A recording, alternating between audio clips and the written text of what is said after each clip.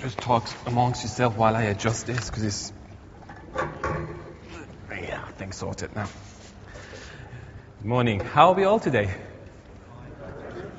Oh, good. Some of us are good. Good. It's the new year. Beginning of January. If you're a guest, my name is Sarush. As Raj has already said, you're welcome here. It's great to have you. We're delighted that you've been able to join us today. Hope you've all had a nice Christmas and New Year.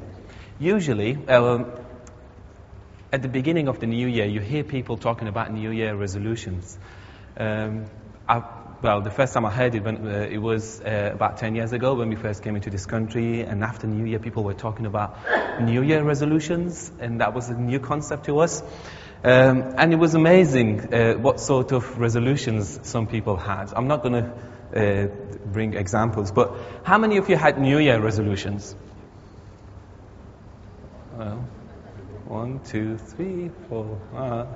I think there's more than that, but my New Year resolution was to eat less rice and kebab and chicken. But it only lasted till lunchtime on the same day, so that's gone. For those of us who've had New Year resolutions in the past few years, you know that some of them don't really last long, because it's just the nature of New Year resolutions.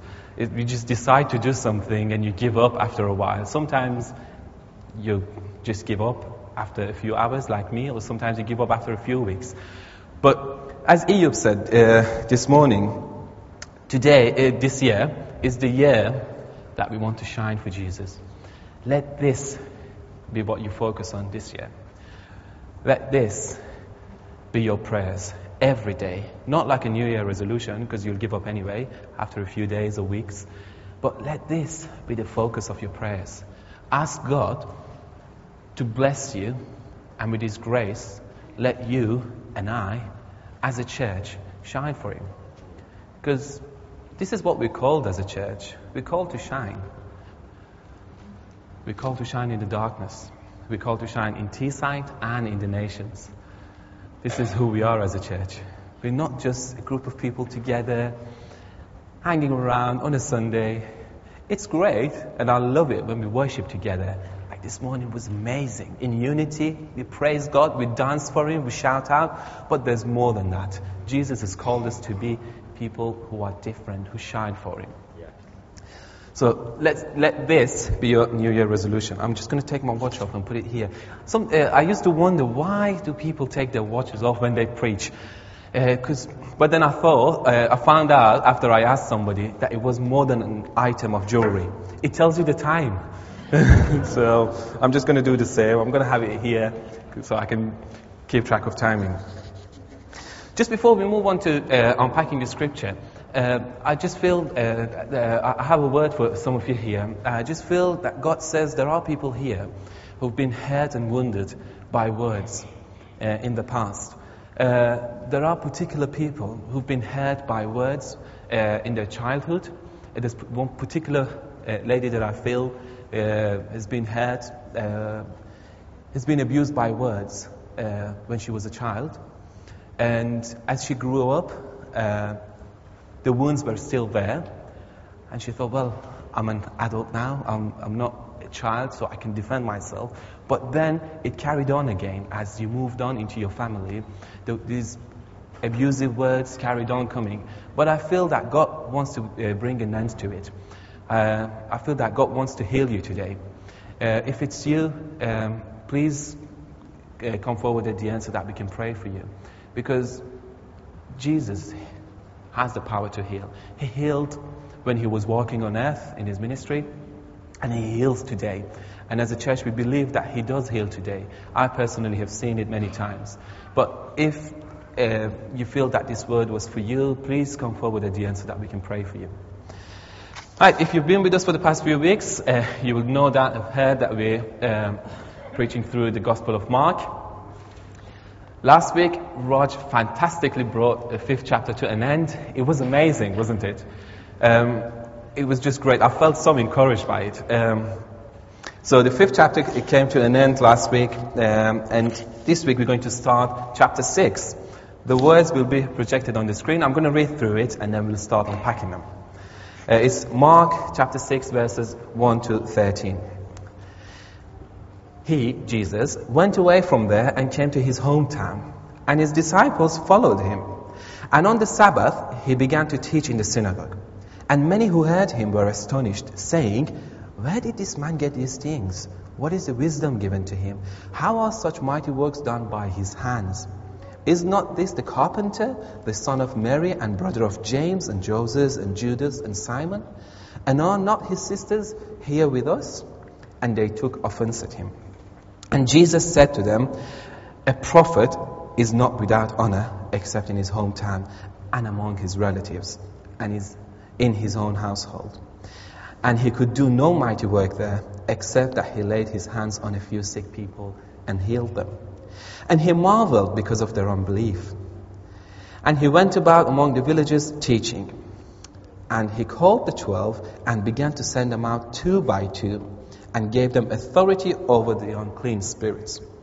He charged them to take nothing for their journey except a staff, no bread, no bag, no money in their belts, but to wear sandals and not put on 2 tunics. And he said to them, "Whenever you enter a house, stay there until you depart from there.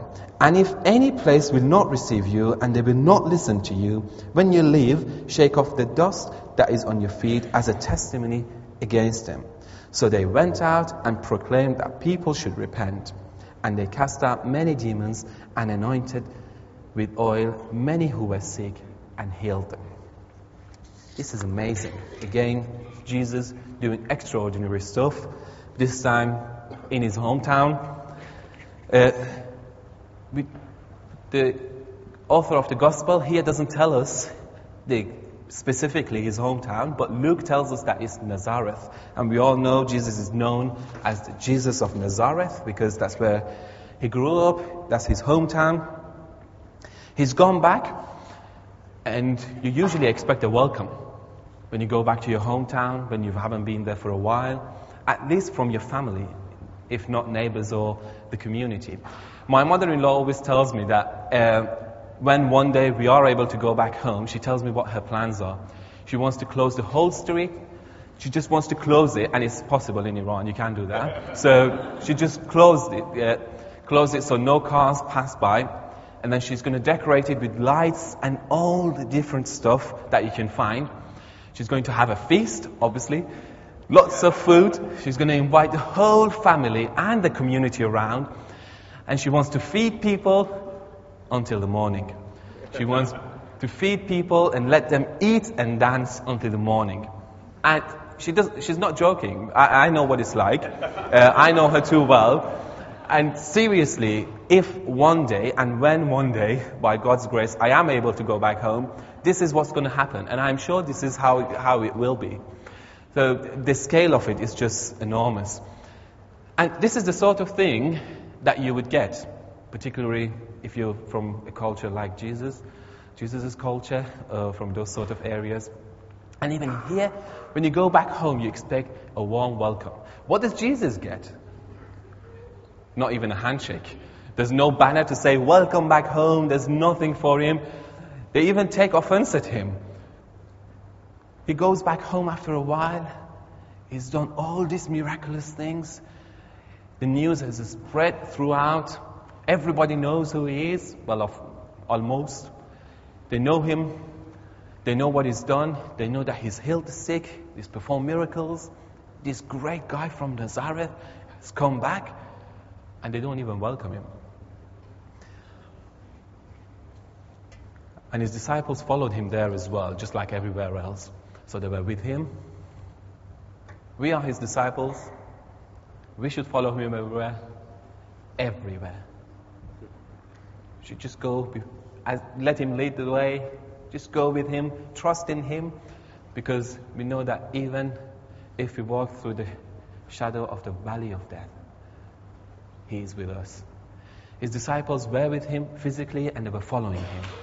Let us follow him as his disciples, because we are his disciples, we are his sons and daughters. We want to follow him with all we have. With the tradition of the day, He enters the synagogue, he picks up a scroll, reads it, and he probably unpacks the scripture as well, because people are astonished. Some of them will say, wow, listen to this great teacher. Isn't it great? He's not like our normal priest. He has some authority with him. He has something different. People are astonished at his teachings, and then they start questioning him. Where did you get this power from? How are you doing this sort of stuff? Teach us. Tell us how you do it so that we can do it as well. How do you do this? In verses 2 and 3, they're saying, how did you do it? What's the wisdom given to him? So they obviously know that he has wisdom that is above their understanding. That's beyond their understanding. The wisdom is different. It's not worldly wisdom. And they start reminding themselves of who he is. They start saying, oh, is he not the brother of James? Is he not brother of Simon? We know his sisters. We know his mother. Is he not the carpenter? The guy who had a shop around the corner. And now he's telling us all this sort of stuff. And they're offended.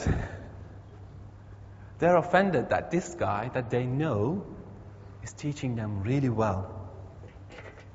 They're asking Jesus, who are you? Where do you get this? Well, the answer is, he's the Alpha and Omega. He's the beginning and the end. Listen to his words and obey it. Hear him instead of criticizing him.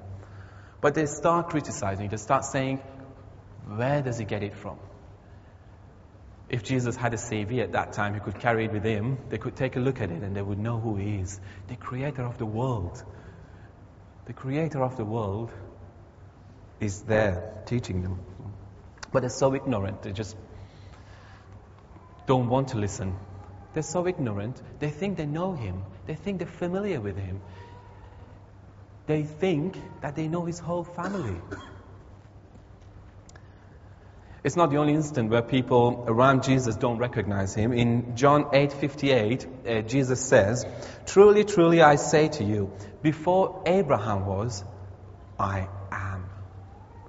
And what do people do when he says that? Because they truly understand what it means. If somebody had said that, they would know it. They're Jews, they're familiar with the scripture, and they know. They're waiting for the moment that somebody comes and tells them this exact phrase. But what do? They pick up stones and they want to throw stones at him. This is the sort of welcome he gets. He says, before Abraham was, I am. He's telling them, I am God. I am the creator. Before your father, Abraham, that you take pride in him, was, I am.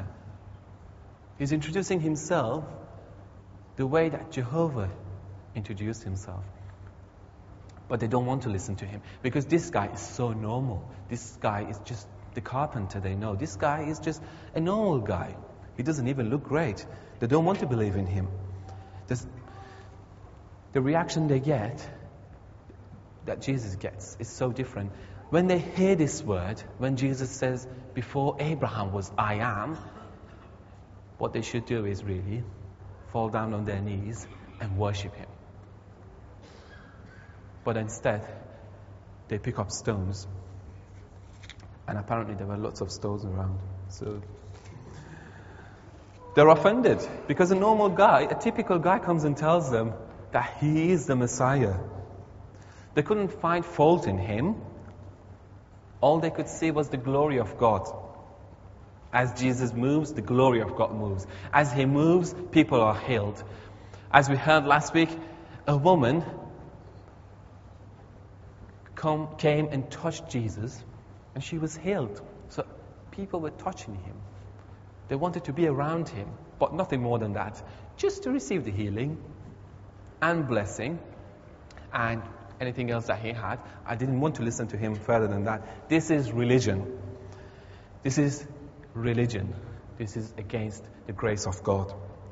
They're offended that some carpenter guy is claiming to be God, the God of their fathers, their God. How could this be possible? We're good people.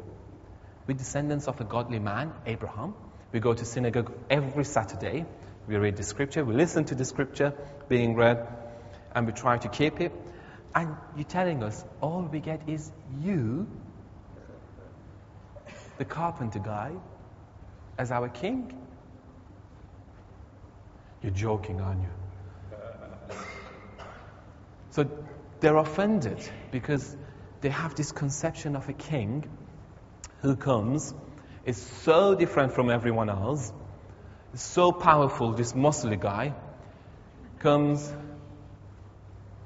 destroys the Roman Empire, gets all the Jews together and tells them, you are the best. But Jesus does exactly the opposite. He comes and tells them, I know where your heart is. You want to see my healing, but you don't want to listen to my words. You come with me because you know at the end you're going to get something. If not healing, then some food. He fed 5,000 people. He surely can feed some more. So people go after him to get something out of him, but not to give anything. Jesus doesn't want much. He just wants their heart. And he knows where their heart is. He knows that when they question him, it's out of their ignorance. In their hearts, they know the scripture. They know what it says about the Messiah.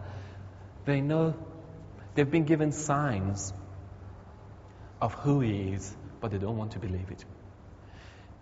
It's the familiarity that's the problem. Because the grass is always greener on the other side. People of Nazareth, those who should have really known Jesus, didn't know him.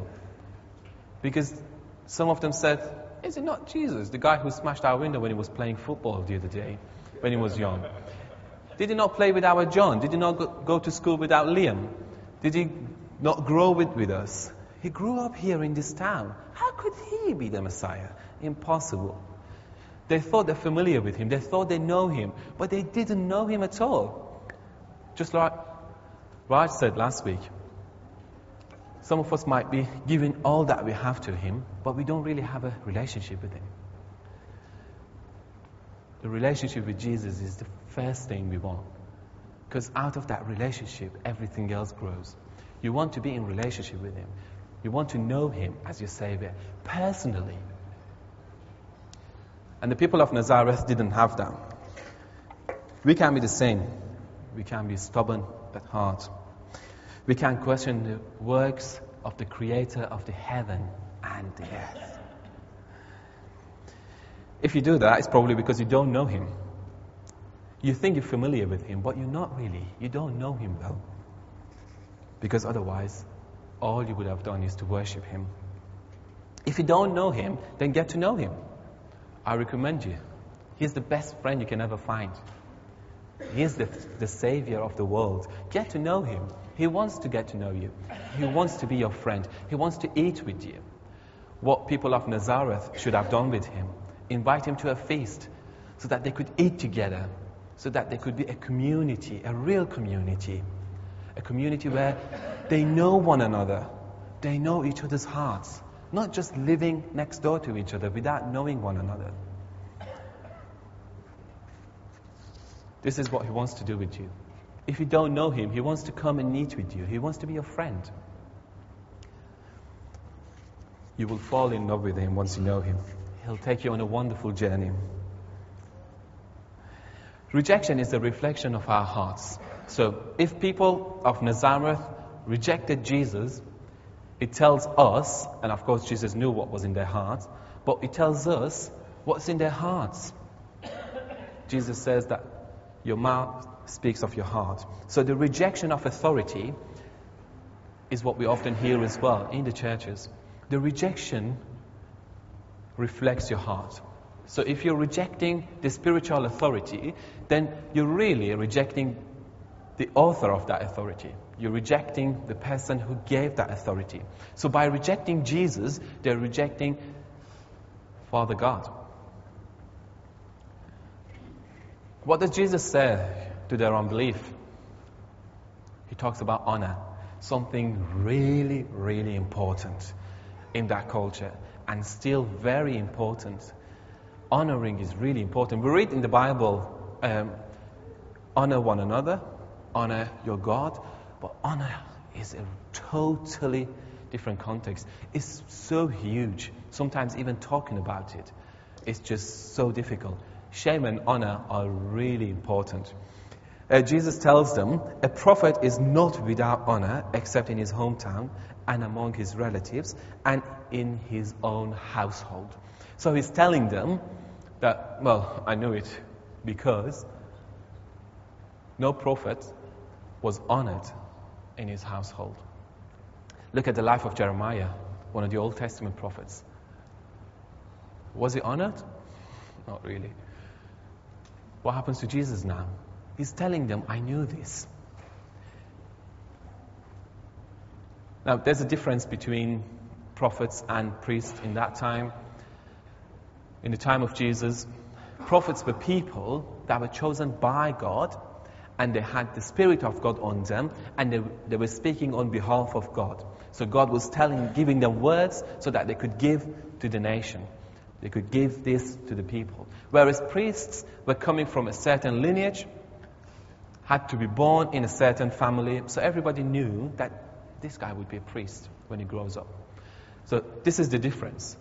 But whereas prophets were chosen by God, they didn't have to come from a particular family, they didn't have to have certain lineage.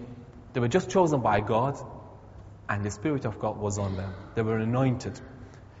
So Jesus tells them, you might think I'm not from a particular family. You might think I'm a carpenter. You might think you know my brothers and sisters. You might think you know Mary.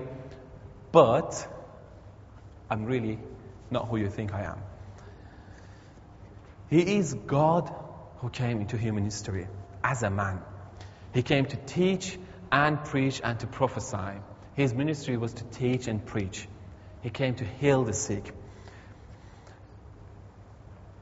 And prophets were very often rejected by people, just like Jesus says here, unsurprisingly, because what they said was, people, you're in sin. You're against God. Repent, come with me, and I'll show you the way. And of course, people don't like it because they don't like being criticized. They don't like hearing the word, you're in sin. So they oppose the prophet. They go against him and say, no, you are lying. You're not a prophet, really. We are the people of God. Our father is Abraham. We are the chosen one. So you are wrong. We're not going to listen to you. So you are rejected. This is what happened very often. If you're a Christian and you were born in a non-Christian family, you probably know that the first people who oppose you when you come to Christ are your family. I've got lots and lots of stories to tell you about this, but we don't have time for it really. But when I was in Turkey, when we went in April last year with Paul and Jean, we met lots of people, and I met this guy. I'd met him before, so we had a chat, we were speaking together, and then he was telling me about the difficulties of being a Christian, becoming a Christian, and then he said that he was beaten by his brothers and father when they found out that he had come to Christ. So that's definitely not honor. But this is what you get in some part of the world. This is what you get. When they picked up stones to throw at Jesus, they weren't joking. This is what they would do because they think they're honoring God. They think that their God has been offended. And they would really do it. Brothers will beat brothers. Even fathers will beat their children because they come to Christ. It might not be the case in this country. Thank God for some laws in this country. But you will get opposition from your family. You probably have been in this situation. But what I want to encourage you is to pray for your family so that they can accept Jesus as their Lord and Savior, as you have. Because it's not impossible. You won't believe the number of people that I spoke to when I was back home. They came to Christ, and then they were so scared that their family would find out. They were so scared that their family would find out that they're Christians. You wouldn't believe what would happen. But then, they would come and ask me for another Bible. I thought, well, they've lost their Bible, or they don't know where they've put it last time. But no, they wanted it for their mom and dad. And that was amazing. And then you would hear the whole family would come to Christ. We have faith. Our God is great. He's powerful. Nothing is impossible for Him. He is the creator of the heaven and earth. So, if your family is not a Christian or not Christian yet, pray for them. Pray that the light of God would shine on them, that their heart is softened so that they can see, they can have revelations of God, so that they can kneel down and shout out that Jesus is the Lord and Savior. Do it from today if you haven't. This is what I'm doing. After many, many years, I still have faith. And I keep doing it. Perseverance is a biblical thing sometimes. It's good to persevere. Now, we read later on that he could do no mighty works there, except that he laid hands on a few sick people and healed them. He was marveled for their unbelief, and he went about the villages teaching. Now, they dishonored Jesus. That's just impossible. And now, we read that he couldn't do mighty works. I think the author of the gospel is he's a bit of understatement. He could do no mighty works. Well, I can understand it because he's been around, he's heard about all these healings, he's seen healings, he's seen miracles, and then a few sick people being healed is really not much of a deal. So he says, he couldn't do no mighty works, except a few sick people. Well, I really pray that there would be the day that we as a church think that healing a few sick, it's not a big deal. It's just an everyday thing. Well, yeah. The guy with the cancer, yeah, I know, he was healed. Not much of a big deal. Paralytic guy who couldn't walk, he's healed. Well, not a big deal. It's just a few things that God does. I really pray that there will be the day where we can talk about healings like this. And to do that, we can't just sit and say, yes, the day will come. What we need to do is, we need to go and follow Jesus as his disciples were. We need to watch and observe, because this is what disciples do. They watch. They take great care. They observe. And then do the same things. Not with our strength, not with our wisdom, because we won't get anywhere, but with his strength and wisdom, and for his glory. So when you enter your workplace, when you go to your workplace, when you go to university, when you go to colleges, next time you see a person who is sick, who is unwell, instead of just showing it sympathy, what you can do is lay hands on them, pray in Jesus' name, and pray for the Spirit of God to come upon them, and pray so that you can see healing for one reason, for God's glory. So that he can be glorified, so that people can see signs and wonders, and they can ask, who's done it? How did you do it? Then you can tell them how. You can introduce them to the Lord of Lords, to the King of Kings, to the Creator of heaven and earth, and they can have a relationship with him. So as a church, we need to be hands-on. And at the end, hopefully we'll have some time to pray for the sick. We'll have time to minister to one another. So if you need healing, this is the time. Today, we're going to pray. And it's God who will heal, and it's God who gets all the glory, who receives all the glory, because he's the only one who's worthy of all this glory. He's the only one that we should worship. Now, the theology of that people is based on what they want it to be based on. But our theology should be based on the Bible, because the Bible is the truth. It's the Word of God. And it's against the Bible that we measure everything. We can't bring our own theology and say, okay, let's find it within the Bible. But our theology should be picked up from here. If we do that, we will be like the people of Nazareth. Their theology was, we control God. We tell him what to do. We tell him what to be like. We want a God who's different. We want a God who comes in a different format. We want a God who's different. When he comes, there will be total silence, that the Romans would be destroyed. We want him to be like that. He can't tell us what he wants to do. But it's God who's in control. If you're trying to take control, you're trying to be God. And it's a very bad thing. I certainly recommend you not to do that. It's God who's in control. It's He who tells us where to go. It's He who goes before us and prepares the way for us. Not us. We can't tell God to come and follow us. We are human beings.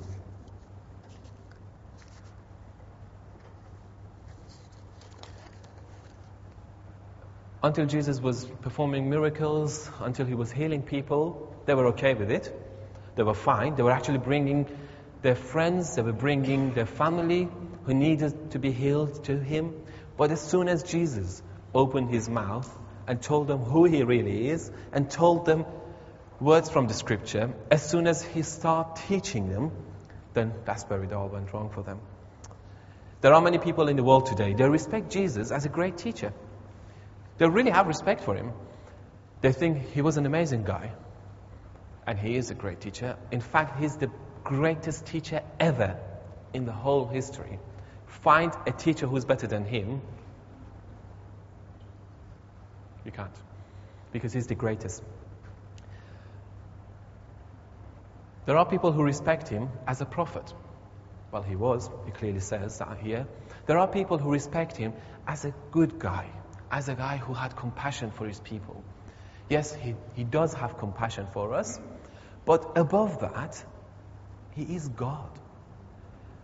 And now, try telling that to people who think of Him as a prophet, as a good guy, as a great teacher, and they'll probably pick up stones to throw at you. Because this is where they can't handle it. It's fine, a good teacher we can handle. It's fine, some good guy who has compassion, somebody who actually heals. Yeah, it's fine, we'll have it. God, no. We want to tell Him what He should be like.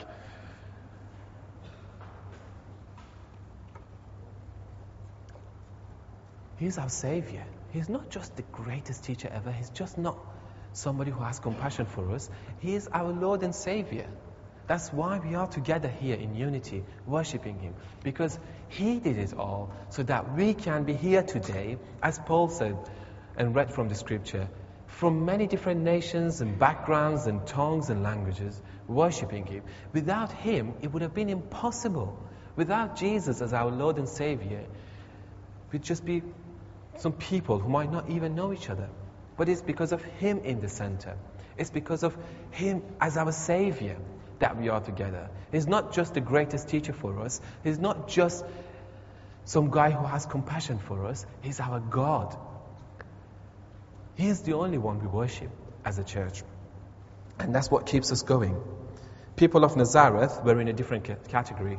They were in a category of those who wanted Him as a healer, as a teacher, but not God.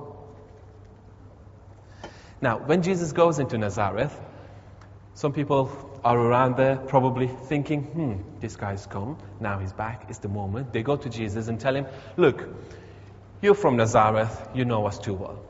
You know we're poor people, you know nobody really cares about us here. You're from here, you're allowed to show a bit of favoritism, you can do a bit of favor here. What you can do is, we tell you what to do. We don't have anyone famous in Nazareth, but now we've produced a superstar, Jesus. Now, you're going to sit down here. We're going to go around and tell people we've got a great guy here. They're going to decide to come to Nazareth to see you. We charge them a visa entry. That's a bit of money. Then they've got to make an appointment with you. Obviously, have to pay for that. There's more money. They will come to you. You will heal them. Then you do some more stuff to entertain them while they're here. We become rich. And that's it. We don't have to work. Nazareth will become famous. We're not just a bunch of people who nobody cares about. We'll be famous. Now, this is what you should do. But then Jesus comes and He just heals a few sick people. You know what? Because He knew their hearts. He knew that if He would do anything more than that, they would go around and do exactly this. They would go around and say, look, we've got a guy, he's just perfect, greatest teacher ever. Come to him, he even heals. You need healing? Come to me. It'll be about 200 denarii or something, maybe another 100 for if you need an earlier appointment. It's typical in those parts of the world. I'm very familiar with it. Another 100 if you need to see him privately. And then, yeah, you get to see him. But why would they do it for their own sake? They wouldn't do it for God's glory. They want to do it so that they don't have to work. They can earn money. They'll be famous. And Jesus does all the things. But as soon as he tells them he's God, they know that there's something wrong. If he says that somewhere else, they'll be in trouble. If he claims to be the king over them, then there is something wrong. Because they can't be in control. Then they're not going to get the money. They're not going to get all the praise and worship. Jesus is going to get them all. So they take offense at him. Say, how could you do that to us? As a church, we want to see the sick healed. We want to see it for God's glory. We don't want to be like the people of Nazareth who want to control God, but we want him to be in control, and we want him to take us in this wonderful journey, as he already has. And you know what? There is more to come. It just gets more interesting and interesting. As you walk with him, he's so adventurous. We're entering a new season as a church, and I really look forward to it. I just look forward to it, not because I know what's going to happen, no, but because I know there is more to it. I know that God is in control. I'm excited for him, and I'm excited to receive all that he has for us as a church. Now, Jesus calls his disciples. He tells them, come here, the 12 of them. He even calls them by name in Mark 3, so he knows them really well. That tells us something about relationship. That tells us something about community. He knows them well. He's been living with them. He's been eating with them. He even slept in the same place with them. And he's been taking them on this wonderful journey. They've seen lots and lots. They should know him better than anyone else. So he calls his disciples and tells them, come here. He doesn't call them so that he can hold on to them. He calls them so that he can send them. He says, come here. Now, go and do what you saw. He tells them, I will give you my authority. My authority, so that you can go and do the things that I did. It's a mission with Jesus. It's not an optional extra. I've never bought a new car, but I've heard that when you buy a car, you can choose whether to have your windows pulled down mechanically or electronically.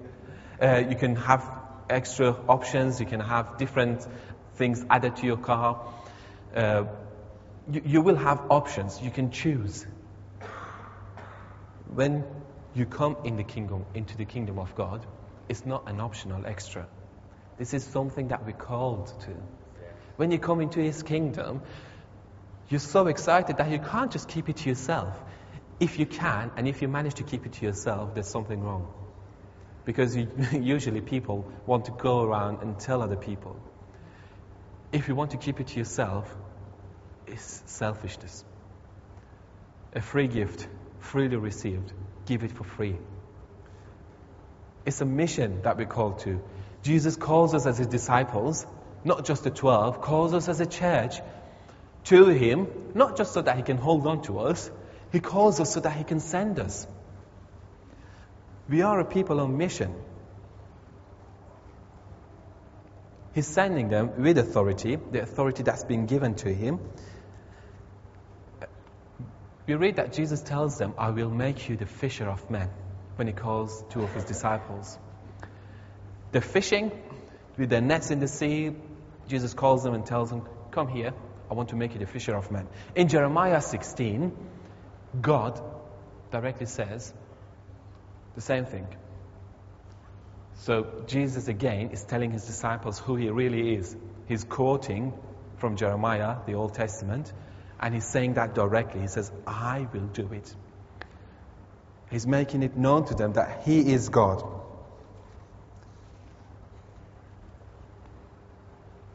Now he gives them some other commandments. The Bible says he charges them.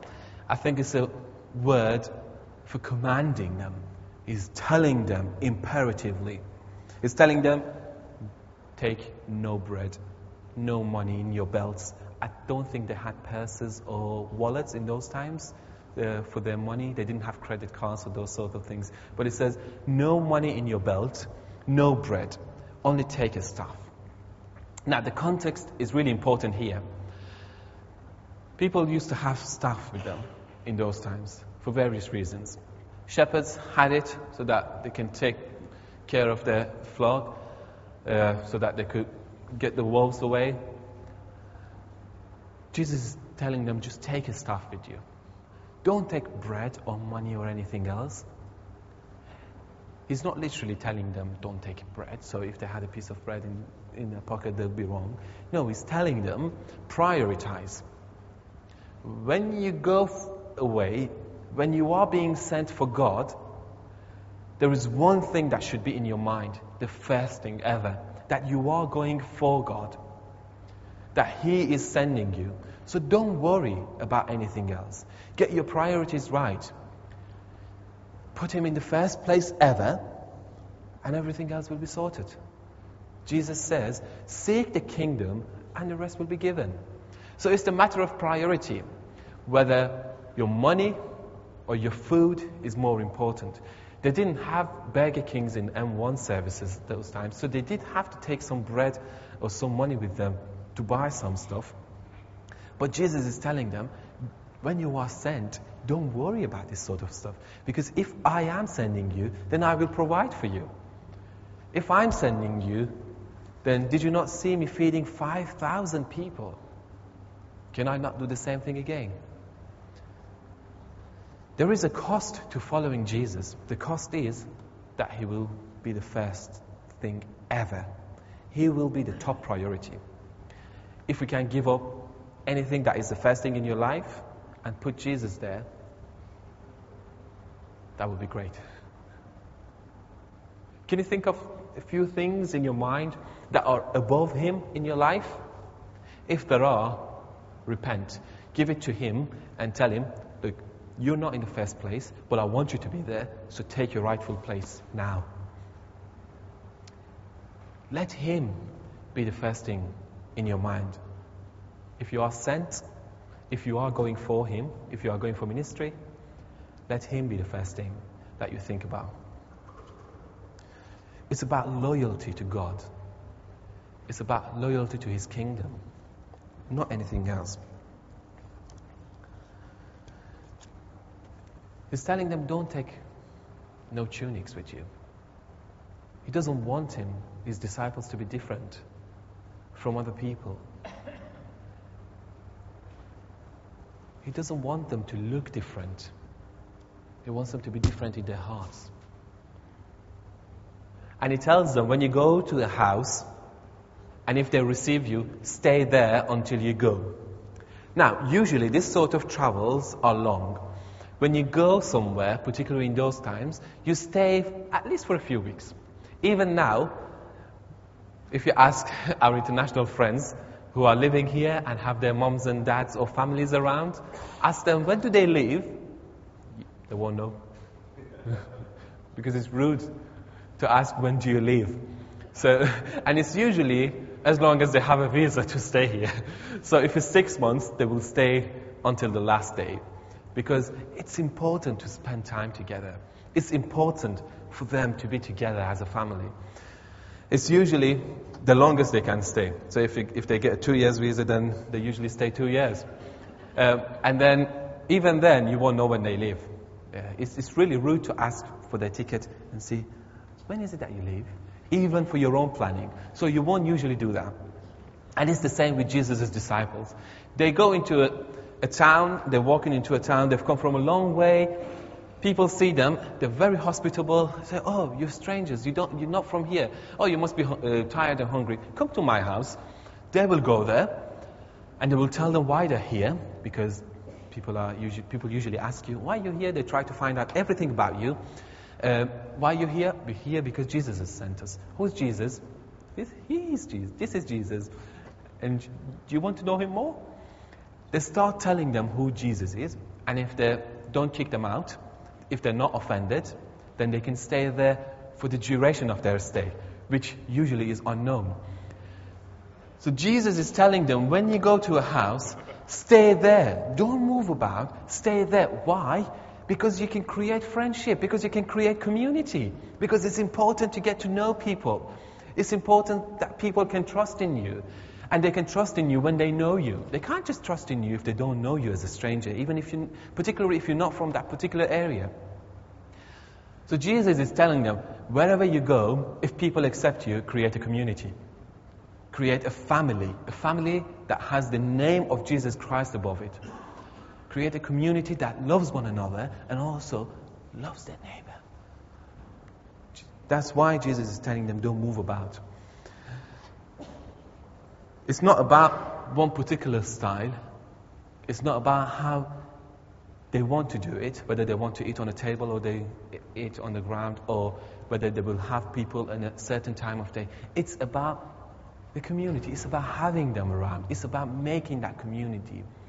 It's about making it known to the people there that we are a family, and we are a family because Jesus Christ has called us to be a family, a community together. This is in contrast with Elijah. In 1 Kings 17, we read that Elijah, one of the Old Testament prophets, goes into a different town, and there's a widow who accepts him and tells him, you can come and stay with me. We don't know how long Elijah stayed there. Well, I don't know. I'm not sure whether the scripture tells us how long he stayed there. But he stayed there, and that poor widow, who was really poor, didn't know when he would leave. But he stayed there to make a statement. He stayed there so that they can get to know one another. He stayed there so that will be the community for God. And he stayed there, and because of that, God poured out his blessing on that household, gave them food more than they could imagine. And then because he stayed there, God raised a dead. That widow's son died. And because of Elijah, because Elijah had stayed there, God told him to go and raise him up in my name. And he did. Imagine if Elijah had gone there saying, I've got a few plans. I'm going to stay here for 3 days. I'm going to go there then, and then I'm going to come back. How would that poor widow got to know him? Creation of the community means that you've got to stay with people. You've got to befriend them. You've got to get to know one another. And that really takes time. The widow was the lowest in the community. She had no husband, really bad in those times, and particularly in that society, meaning she had no income. She only had one son, the only thing that would keep her going. And then he suddenly died. But then Elijah is obedient to God, and God tells him to go and raise the son. However, Jesus says, if they don't accept you, if they don't listen to what you have for them, shake off the dust off your feet. It's still very common in the Middle East to do that. So if you use this expression and say, I'm going to shake off the dust off my feet, it means I've got nothing to do with you. I'm not going to come back here ever. That's one of the worst things you can ever say to somebody. So it means we're not going to see one another ever again until I'm alive. And Jesus tells them to do this if they don't accept them. It means that if they're not accepting Jesus as their Lord and Savior, then they're going to be separated eternally. Remind them. Tell them again who I am.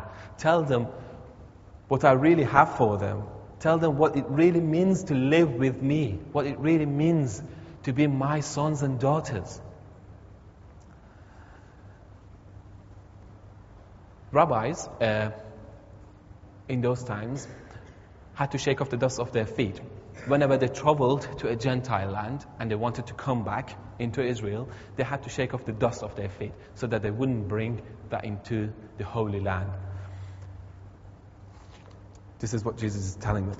Now, this is probably a bit hard to understand, particularly if you have a Western mindset or if you've been living in the West for a long time, because liberal ideas are the best usually. We can accept liberal ideas. It's willy and Yeah, it sounds good. We will accept that. But anything that's a bit extraordinary, not sure really. It's easy to criticize anything that's not liberal. Jesus is the king. We don't live in a democracy in the kingdom of God. We have a kingdom. We have a king who's above all. And doesn't matter what culture we come from, he is our king. And he is in control. And we are his people. If you believe in him as your Lord and Savior, then you don't have to vote for anything because you have the perfection. We will have it one day together, but we can bring that perfection onto the earth. As Jesus taught his disciples to pray, your kingdom come. We don't pray for his democracy to come. We don't pray for his liberal ideas to come. We pray for his kingdom to come to the earth because it's perfection. There is nothing lacking in his kingdom. And you know, when you pray for the sick to be healed, that's praying for the kingdom to come. Because in his kingdom, there is no illness. In his kingdom, there is no tears. In his kingdom, there is no lack of anything. So let's put our ideas to one side. Let's put what we feel comfortable with to one side. And let's listen to the words of Jesus. Even if what he says sounds a bit radical, that's typical of Jesus. He stirs things up sometimes because the way he thinks is different. But we trust in him. He's all-powerful. He's all-knowing. He's the Savior. I think it's time for us to pray together. Now, I think it would be good for people to come forward to be prayed for. If you'd like to be prayed for, if you're unwell, if you need healing, if you want the King of Kings to heal you, I want to encourage you to come forward so that we can pray for you. We will pray in Jesus' name, and we want to see healing for his name. We want to see healing for his glory. And also the word that I brought at the beginning, if it's you, please come forward so that we can pray for you. Because there is power in the name of Jesus. Words do have power. Sometimes they can be destructive.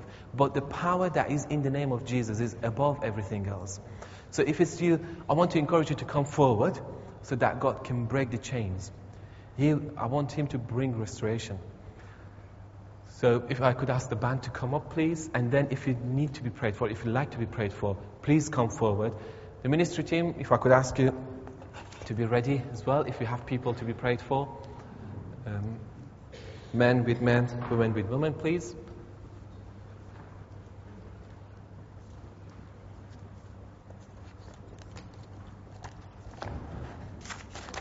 Should we all stand up together?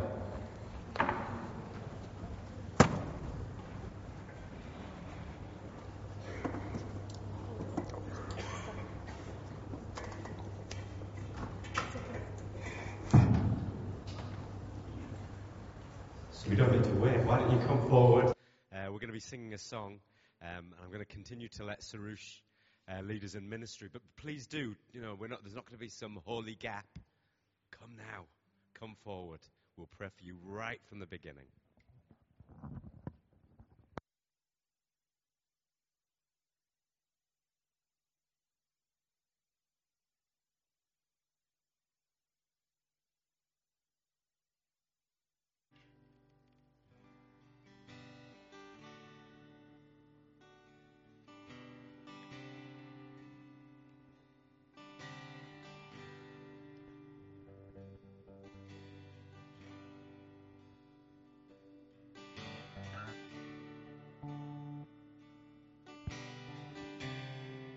Ministry team, come forward, please. Let's pray for these guys.